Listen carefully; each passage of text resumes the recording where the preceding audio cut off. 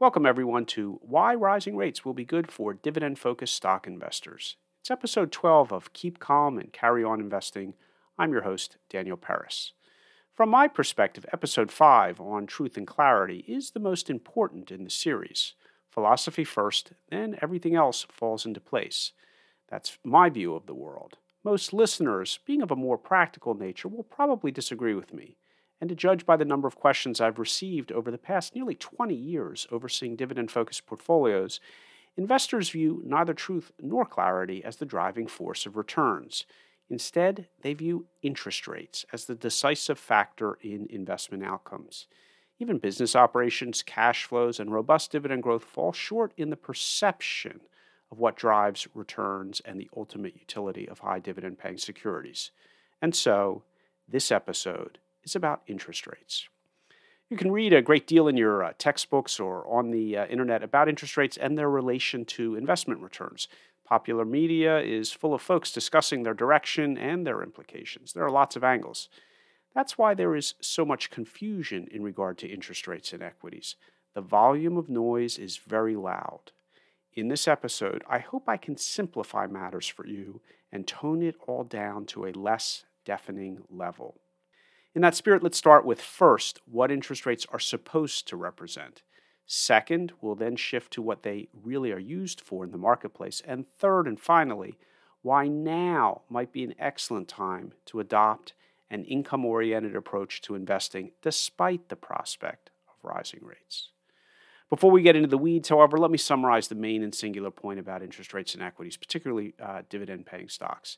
And that is, for all the complexity that attends looking at interest rates, the easiest way to view them is as a measure of prospective risk. Higher rates signal higher risk. Lower rates signal lower future risk. Risk here has a number of definitions, which we'll get to later. For now, just take risk as risk. The context is important. For the past 40 years, 40, this signal and measure of risk has been steadily declining. It's quite extraordinary and has clearly been a tailwind for high-risk equities, not to mention bonds in general.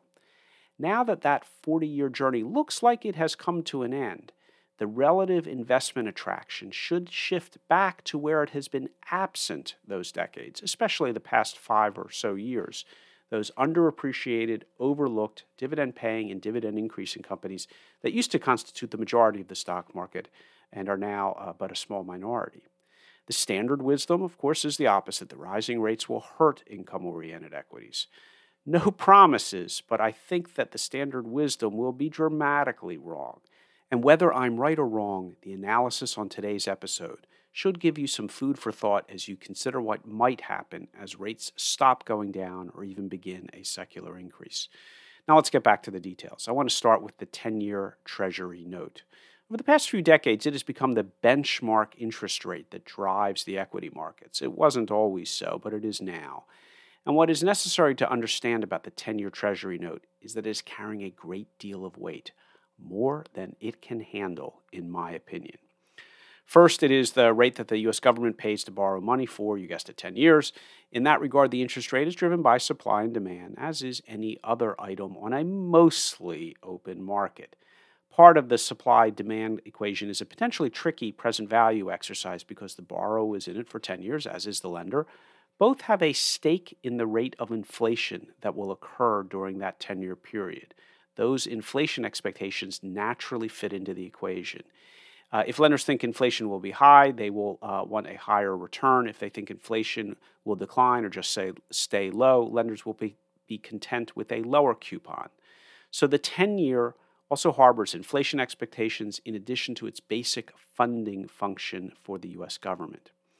The Federal Reserve Board also has a say. It doesn't directly control the 10-year, but it does set very short-term lending rates to banks and what banks charge to lend to one another. As most of you know, those rates have been near zero for some time. Those very low base rates then lead up to longer borrowing tenures for the Treasury, to 2 years, 5 years, 10 years, and even 30 years. To summarize about the 10-year, we have supply and demand, inflation expectations, and the actions of a central bank. So far, so good. Here's where it begins to get tricky. The Fed has a dual mandate, formally since 1977 and informally since the end of World War II. That mandate is to maintain credit conditions and money supply sufficient to support full employment levels, as high as can be considered practical, as well as to maintain moderate, that is, low, levels of inflation. That dual mandate is a heavy burden. The Fed cannot employ anyone directly in the economy. It cannot build a bridge. It cannot break ground on a school. It cannot invest in a plant.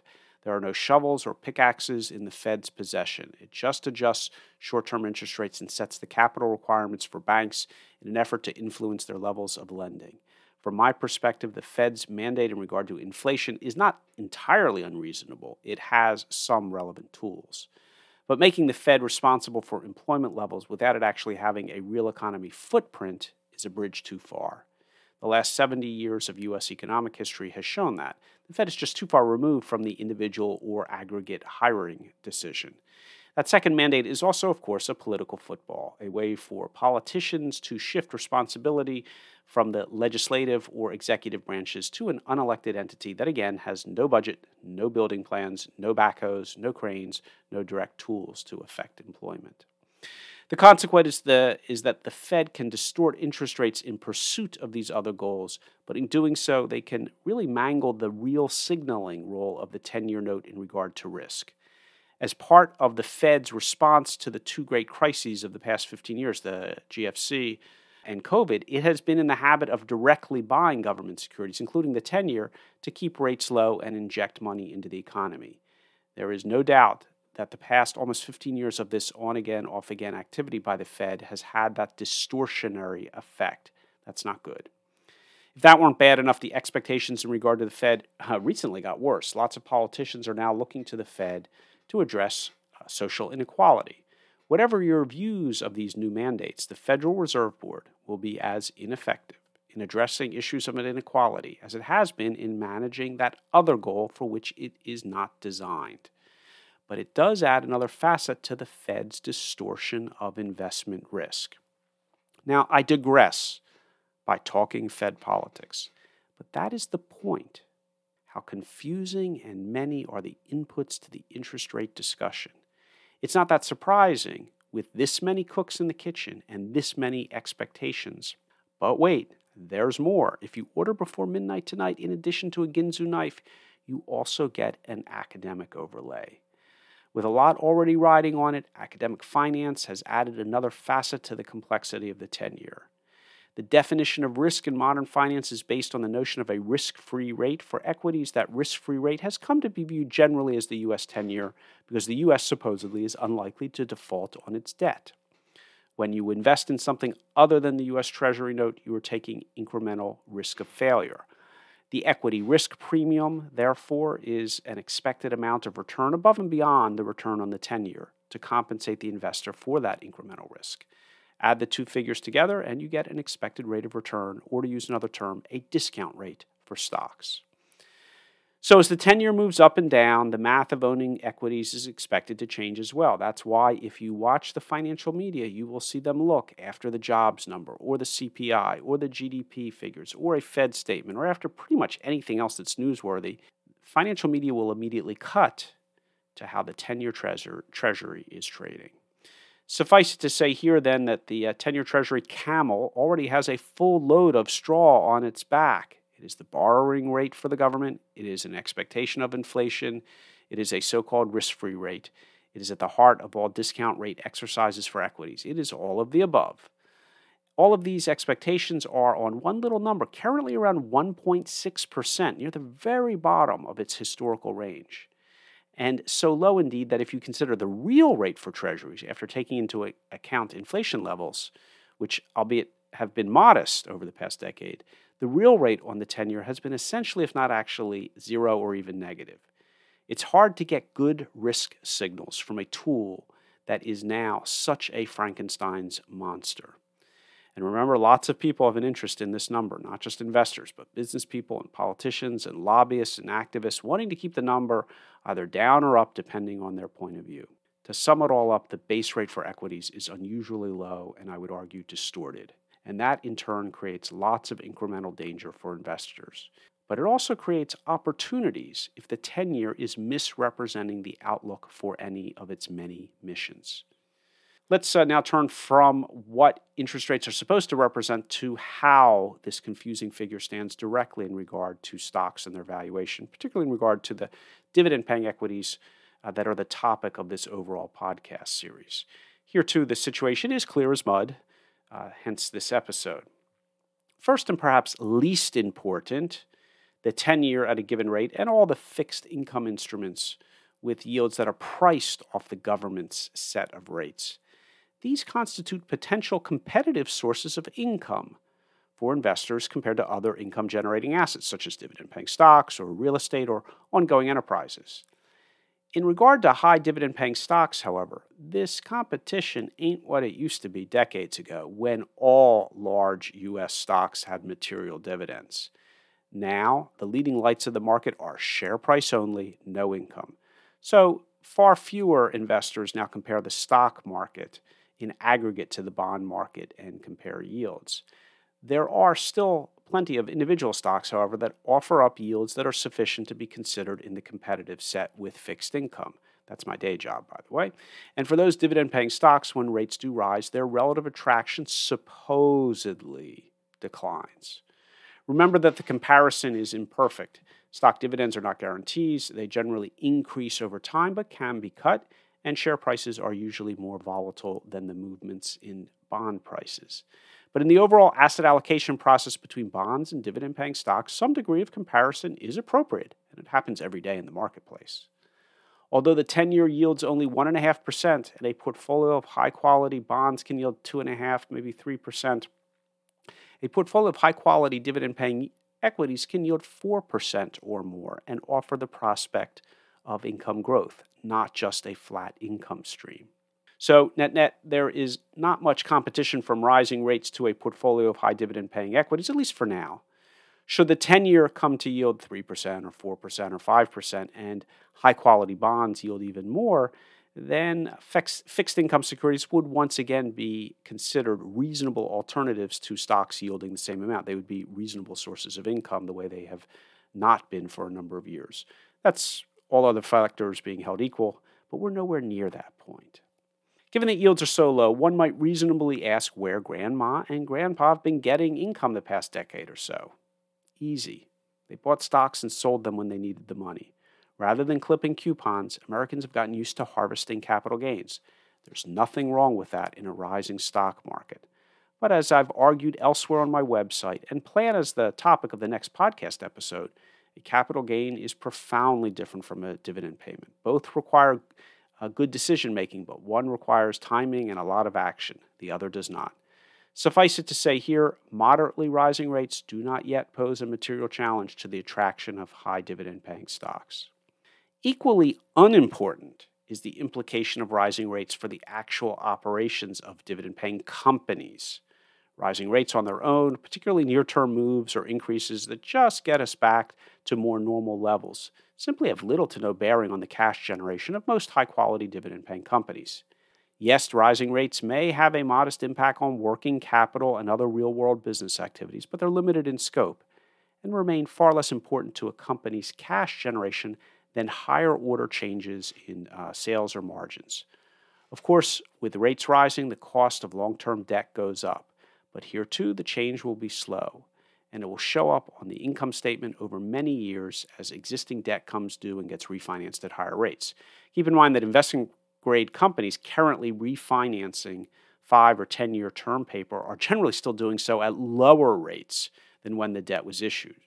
That is, debt refinancing can still constitute a modest income statement tailwind for debt-capitalized companies.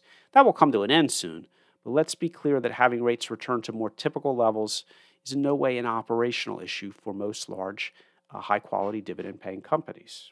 I do need to acknowledge that inflation, with which rates are supposed to move up in tandem, is more impactful on company operations. We're currently seeing input and labor cost inflation move up sharply with the global economic restart. That has influenced the operational results of many corporations. Gross margins are under pressure. But the numbers are baby figures compared to the proper inflation of the 1970s and 80s. Should rates and inflation return to those very high levels, the story does change. Extremely high rates can be disruptive to businesses, especially those without strong pricing power. But we are, again, nowhere near those levels. And even those individuals expecting inflation to make a comeback, and rates with them, are not forecasting or realistically expecting disruptive levels. The disinflationary or even deflationary pressures in the global economy that have existed for decades have not suddenly reversed. All that being said, rising interest rates and/or genuine inflation can and will eventually have a dampening effect on the overall level of economic activity, particularly for business models that are dependent on cheap credit for their everyday activities. While that is a valid concern in the stock market, as a discounting mechanism takes that and other concerns into account, the simple trader's mantra, rates up, dividend-paying stocks down, is absurd when considered from a distributable cash flow or business perspective. If some businesses begin to actually struggle because the U.S. Treasury, 10-year Treasury, goes to 2% or 3% from its current 1.5% level, one should ask how robust the business model was to begin with. We won't even deal with the highly leveraged companies whose whole existence was predicated on the availability of super cheap money.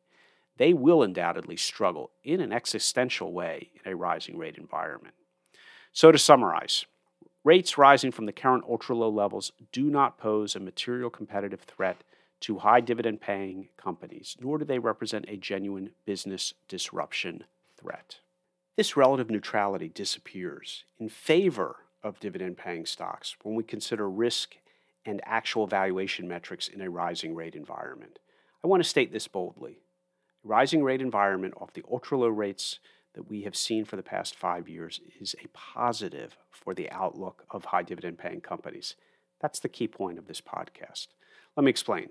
As we discussed earlier, interest rates are central to the discounting formulas used to value equities. Recall from your Finance 101 class that all valuation exercises have at their heart a discounted cash flow or discounted dividend foundation. This method of valuation is often ignored in the marketplace by traders, but it's there all the same. And lower interest rates mean a lower overall discount rate to companies that have distributable cash flows or to earnings for those that don't have or don't want to distribute their cash flows. Either way, low is sort of always better from a valuation perspective. So goes the standard wisdom. And it is behind the valuation of your favorite unicorn or SPAC or electronic vehicle company. Although those entities have no or minimal earnings at present, they are expected to grow so rapidly, and become so profitable over the forecast period that when those cash flows are discounted back to the present time at a very low discount rate, you get the eye-popping valuations that now adorn certain portions of the U.S. stock market. The low interest rates are what make the math work. So it shouldn't come as a surprise that interest rates, having come down for 40 years, has created a highly tolerant environment for exactly those types of companies and valuations. The ultra-low discount rates of the past 5 years or so in particular have supported valuations reminiscent of the dot-com bubble, at least for certain sections of the market. That's why the move up in rates from 60 basis points to 160 basis points over the past year or so has so rattled the growth stocks.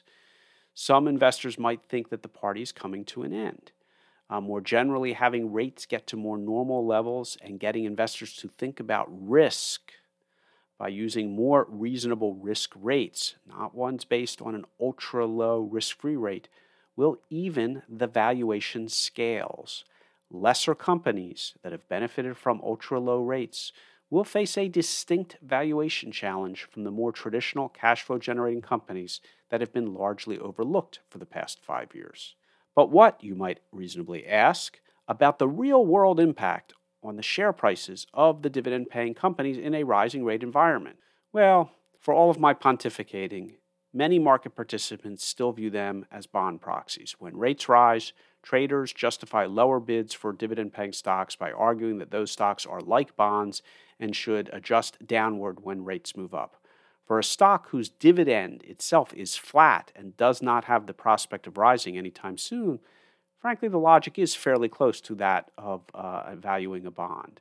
But for the vast majority of dividend-paying companies on the stock market, the logic is not the same. One ordinarily owns these types of stocks for their increasing dividends, not a flat payment stream. Stocks represent an ownership stake in the underlying business and the opportunity to grow along with it. As sales and profits increase, so too do the dividends, all the things kept equal. Interest rates, among other functions, are a reflection of inflation and economic growth expectations. If rates move up, it is because inflation or GDP or both are gaining or are expected to soon. The macroeconomic level, and for most large companies operating at that macroeconomic level, that means nominal sales and nominal profits and nominal dividends will also be moving up. There's a bit of cart and horse here, and there can be lags, but rising rates should generally be met with rising growth in dividend payments. In short, dividend-paying stocks are not bond proxies and should not be treated as such. If the profit and dividend growth rate can keep up, then there is no reason why the net present value or the fair price of dividend-paying equities should suffer along with their flat payment bond cousins. So the knee-jerk reaction, sell the dividend payers in a rising rate environment, creates a nice, if modest, investment opportunity. If share prices for a basket of dividend-oriented equities drops, say 5% due to an increase in the 10-year, that is essentially no impact on the ability of those companies to pay and increase their dividends in the future, then the savvy investor with either new cash to invest or dividends to reinvest gets the same companies and the same income stream for 5% less in cost. That translates to a 5% increase in yield. More generally, investment strategies based on a tangible component of return, cash, offer that unique benefit. A temporary drop in the share price increases the expectable cash return by the same amount from that point on, as reflected in the higher yield. So if high-paying dividend stocks can hold their own against bond portfolios in a rising rate environment, what about versus other stocks, particularly ones with strong growth outlooks? As in the case with bonds, so too in the case with non-dividend paying stocks. The timing of cash flow really matters. One way to measure that timing is called duration, and it's used to determine the sensitivity of a bond or a portfolio of them to a change in interest rates. The underlying concept of duration was created in 1938 by Canadian economist Frederick Macaulay. His formula, now known as Macaulay duration, comes up with the length of time a bond investor has to wait to receive the net present value of the cash flows from the bond or a portfolio of them. It's a measure of time. The higher the number, the longer it takes to, quote, get your money back, end quote. When you then layer in a change in interest rates used to discount those cash flows and therefore change your payback period, you have a back-of-the-envelope tool to measure the change in the proper price of a bond or portfolio of them. The higher the duration, the greater the impact of an interest rate change on the bond price because there's more time for the discounting process to impact the present value of the cash flows. The lower the duration, the less the window of opportunity for a change in interest rates to have on the price. If we assume that interest rates are likely to rise over an investment time horizon, and we naively keep all other factors and considerations equal, investors would prefer a portfolio with a lower duration rather than a higher one. The rising rates would, in theory, do less damage to the price of the lower duration portfolio. In regard to equities, the logic is roughly the same, although typical stock market investors couldn't care less about cash flows these days as they search for the next unicorn. I have long advocated and continue to support managing and measuring equity portfolios from the perspective of distributable cash flows. In that case, applying duration analysis constitutes an additional tool to see how equity portfolios compare to one another in a rising rate environment. Now, in a traditional duration calculation, most of the variables are fixed. You know the current price of the bond, the amount of the coupons, the principal, the current interest rate, etc. Change the interest rate and calculate. For equities, the math is a lot harder. Equity coupons, the dividends, generally grow over time, so you need to calculate that into the equation. And then there is the matter of the terminal value. With simple bonds, you have a date of maturity when your principal is returned. That principal value gets discounted back to the present time. For equities, there is no date of maturity, so either you calculate the duration of the income stream out into perpetuity, which is tricky, or you come up with a terminal value of the stock sometime out and discount it back to the present time, which is trickier. Finally, there is the matter of the right discount rate to use. The formulas get even messier because of the interplay of the variables. For instance, there's a presumed to be some correlation between growth and inflation, particularly in a nominal price environment. That is, you pay for your soft drink and your monthly phone bill in nominal, not inflation-adjusted dollars, and the dividends that you get from your portfolio are also in nominal dollars. So some of the change in the growth rate of those distributions and the discount rate used in the duration calculation would be related to one another. The question is, by how much are they related? The number and interplay of variables is such that there is no standard, widely accepted, straightforward way to calculate the duration of equities. And then there are some really tough questions. For instance, what about a rise in real rates, those not directly related to changes in inflation? If rates rise without inflationary pressures, a real possibility, if policymakers try to get rates back to normal levels after a decade of quantitative easing, you have yet another factor to deal with, and one with perhaps the greatest potential impact on stock prices. The traditional discount rate for equity cash flows is also based off the 10-year risk-free rate with an additional equity risk premium that has been around 5% nominal in recent decades. If you inject real risk back into the equation, either via the risk-free rate or via a higher equity risk premium, it doesn't really matter, you open up a whole new series of outcomes. Net, I'll be the first to admit, this is not a common way or a simple way of viewing equities or a precise way to value them, but it remains useful at the broadest level. Even without doing all the math, certain concepts stand out. First, a stock portfolio offering current material cash flows, dividends, will necessarily have a lower duration than one with no or low current cash flows. That's for the simple reason that there are upfront payments which get reduced less by an increase in rates. Think about that when you consider the standard notion that growth stocks will do better in a rising rate environment because they can keep up with inflation better. Maybe yes, maybe no. But without an income stream or just a minimal one that rises along with the inflation, the math of duration suggests otherwise. On my website, I've presented the simple duration math under three scenarios. The first is the U.S. stock market as represented by the S&P 500 index with its paltry 1.5% cash yield. Its duration under a variety of growth scenarios is in the 70-year range, 70. That's long and highly subject to the vicissitudes of interest rate changes. On the other hand, a portfolio with a yield of 4.5% has a duration of about 24 years. The so-called dividend growth market, which occupies a lot of retail shelf space, has a duration around 36 years when the yield is 3%. So that's the range of weighted payback periods in case rates start to move. Remember, this is not a tool to forecast share price changes. It is just the payback period. The price sensitivity is a matter for the market to decide, but you can be sure that rising rates will take their pound of flesh out of all of those darlings that have been dominating the market for the past 5 years. If duration is a bit too complex, there are simpler ways to understand the benefits of getting paid up front in a rising rate environment. In the Strategic Dividend Investor from 2011, I compared the income stream from a portfolio yielding 5% and growing the dividend at a rate of 5% annually to an income stream that, in contrast, yields 2% but is growing the distributions at a rate of 8% per year. Both portfolios have the same expected annual total return of 10%.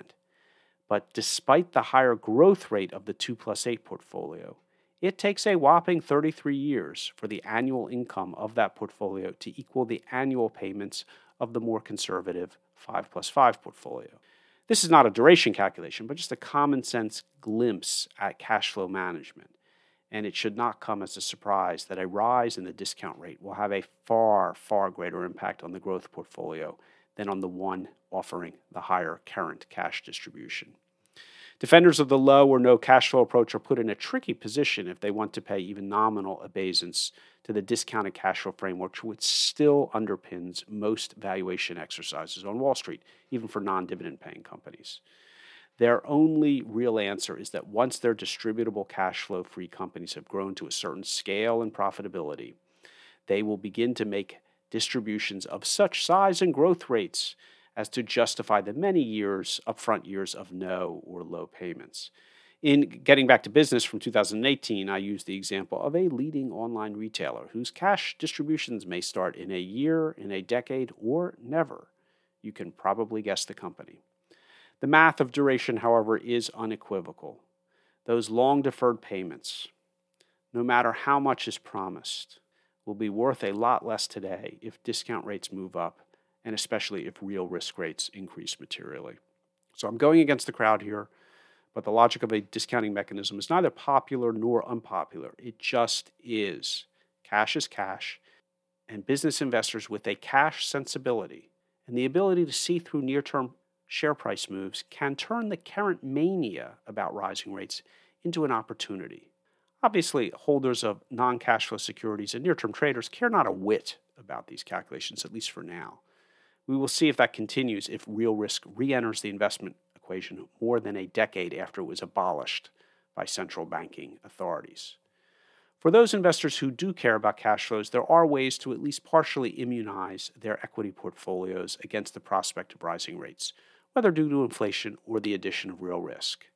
They include one where you can tap into cash flows now rather than in the future. That means a higher rather than a lower current yield, as high as can be had while still maintaining a rising high-quality income stream able to offset inflation. Second, own companies with as much pricing power as possible, again to offset the impact of inflation. This can turn out to be a challenge, as the best dividend payers are in the current environment in the old economy, where pricing power can be hard to come by. That's where active management and fundamental analysis come in. And finally, third, be very careful about your exposure to rising real rates. That is, the return of genuine investment risk. If rates move up more than inflation, it will likely be tough on the at-risk securities. Make sure you are aware of which investments, highly cyclical, highly leveraged, thin business models, etc., fall into that category and monitor them closely. If real risk re-enters the investment calculus after a decade-long hiatus, you will want to lean toward less cyclical, well-capitalized businesses. So as I wrap it up here, you might be asking whether I am, in fact, forecasting an increase in rates, flat rates, or a continuation of the 40-year decline. I've quite intentionally not tried to answer that question for the simple reason that I don't know. Nobody does. Everybody's guessing. Your guess is as good as theirs. Instead, my goal has been to clarify how interest rates fit into the stock market equation, particularly if real rates do stop their 40-year decline. If those rates do rise materially, it's very likely the stock market will struggle as a result, but not equally. Cash generative and cash distributive businesses will, at a minimum, struggle less, if not actually prosper, vis-a-vis the cashless darlings that currently dominate the market. You heard it here first. That's it for now. Thank you for joining me on Keep Calm and Carry On. I hope this episode has been of use to you. The next one will take on an equally controversial issue, comparing and contrasting taking capital gains versus seeking dividend payments. I hope you'll join me for that review. Until then, goodbye.